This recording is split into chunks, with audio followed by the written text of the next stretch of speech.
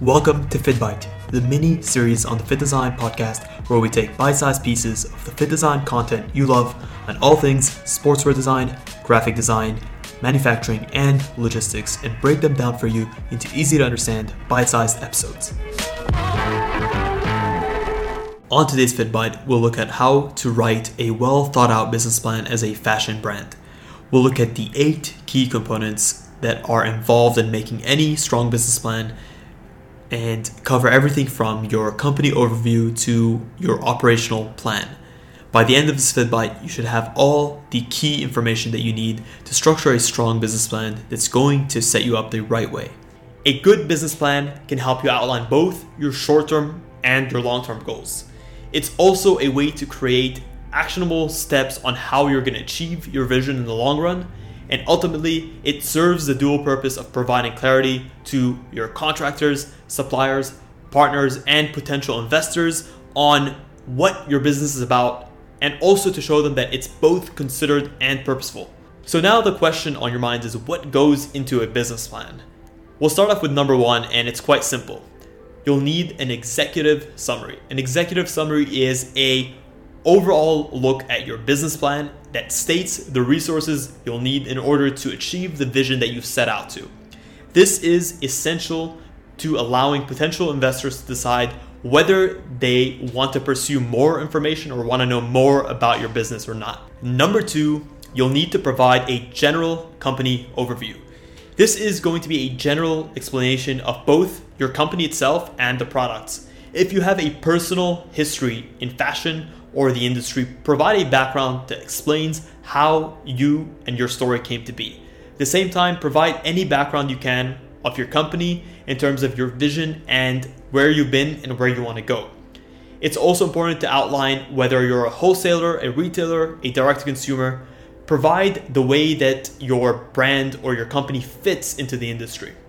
Are you targeting a luxury sector, or are your products targeting more of a niche market?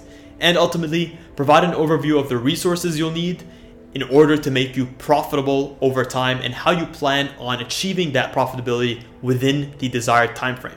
Number 3, let's look at your marketing strategies. This can be divided into 3 key sectors. We'll first look at the market.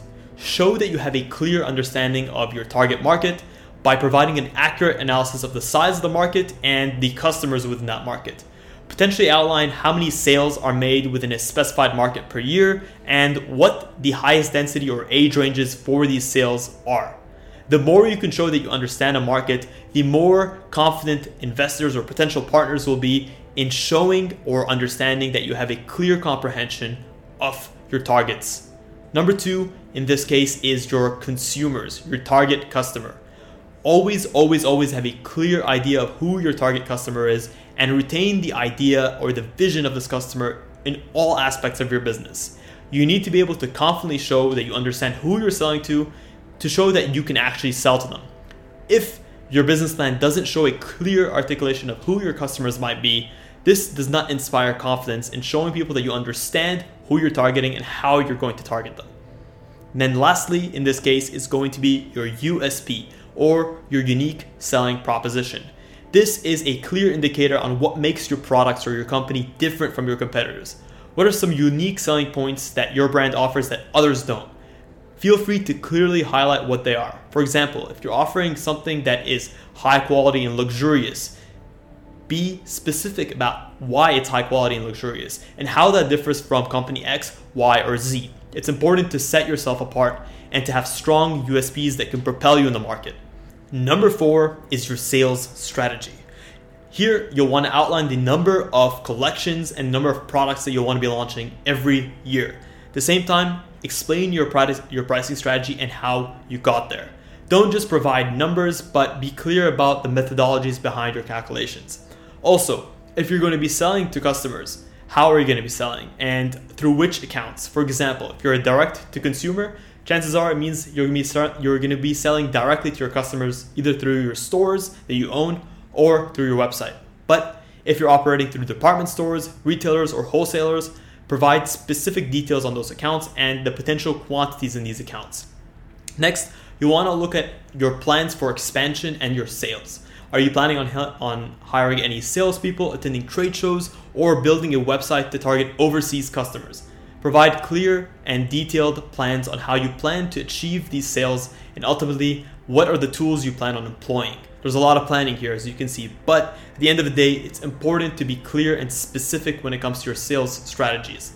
And then lastly, if you plan on having any promotional materials, such as pop-up shops, you want to hire influencers or create specific campaigns, provide clear and detailed descriptions of these campaigns.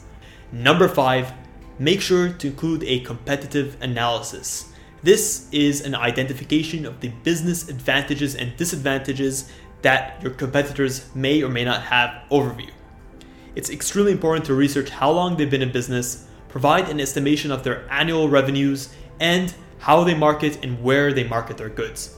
Also do clear analysis of their styles, their price ranges, qualities, and their interactions with their customers. If you can understand more about your competitors, you can position your brand in a better and stronger way in order to compete.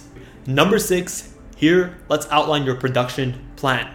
State the number of collections you plan on making every year, your production timeline, and your quality control strategies and methods. Everything should be extremely transparent and stated. At the same time, though these details can take a long time to figure out and to make clear, this type of information will be extremely valuable to allow you or investors to make educated decisions on your company and whether they want to take part or not. At the same time, this will also give you clarity on how your products are going to be made, when you can expect them, and how you're going to maintain quality over a long period of time. Number 7 is your operation plan. Here, you'll want to measure and outline the amount of resources you'll need in order to keep your business up and running. Be clear about the amounts of overhead for things like staff, technology, and ultimately other systems that you need to keep your business running smoothly and flexibly. At the same time, try to cover as many specifics as possible. You want to be as clear and upfront about the costs your business is going to incur to give an idea of what runway you have. Number 8, provide a financial analysis and projections for your business. Include financial statements to illustrate how you're going to manage your income and your expenditure down the line. At the same time, provide a clear understanding of your cash flow and how you're going to manage these expenses. If you're not so good with financial documentation, you can consider actually enlisting the help of an accountant to help you get to where you need to be. This will be essential in getting investors on your side and showing how their investments are going to turn a profit. At the same time, being able to manage your cash flow and plan your finances ahead of time is key to the survival of your business. We hope you enjoyed this episode of FittBite. If you did, please consider leaving a review below. It really does help us out. Let us know what episodes you want to see next, and until next time, stay awesome.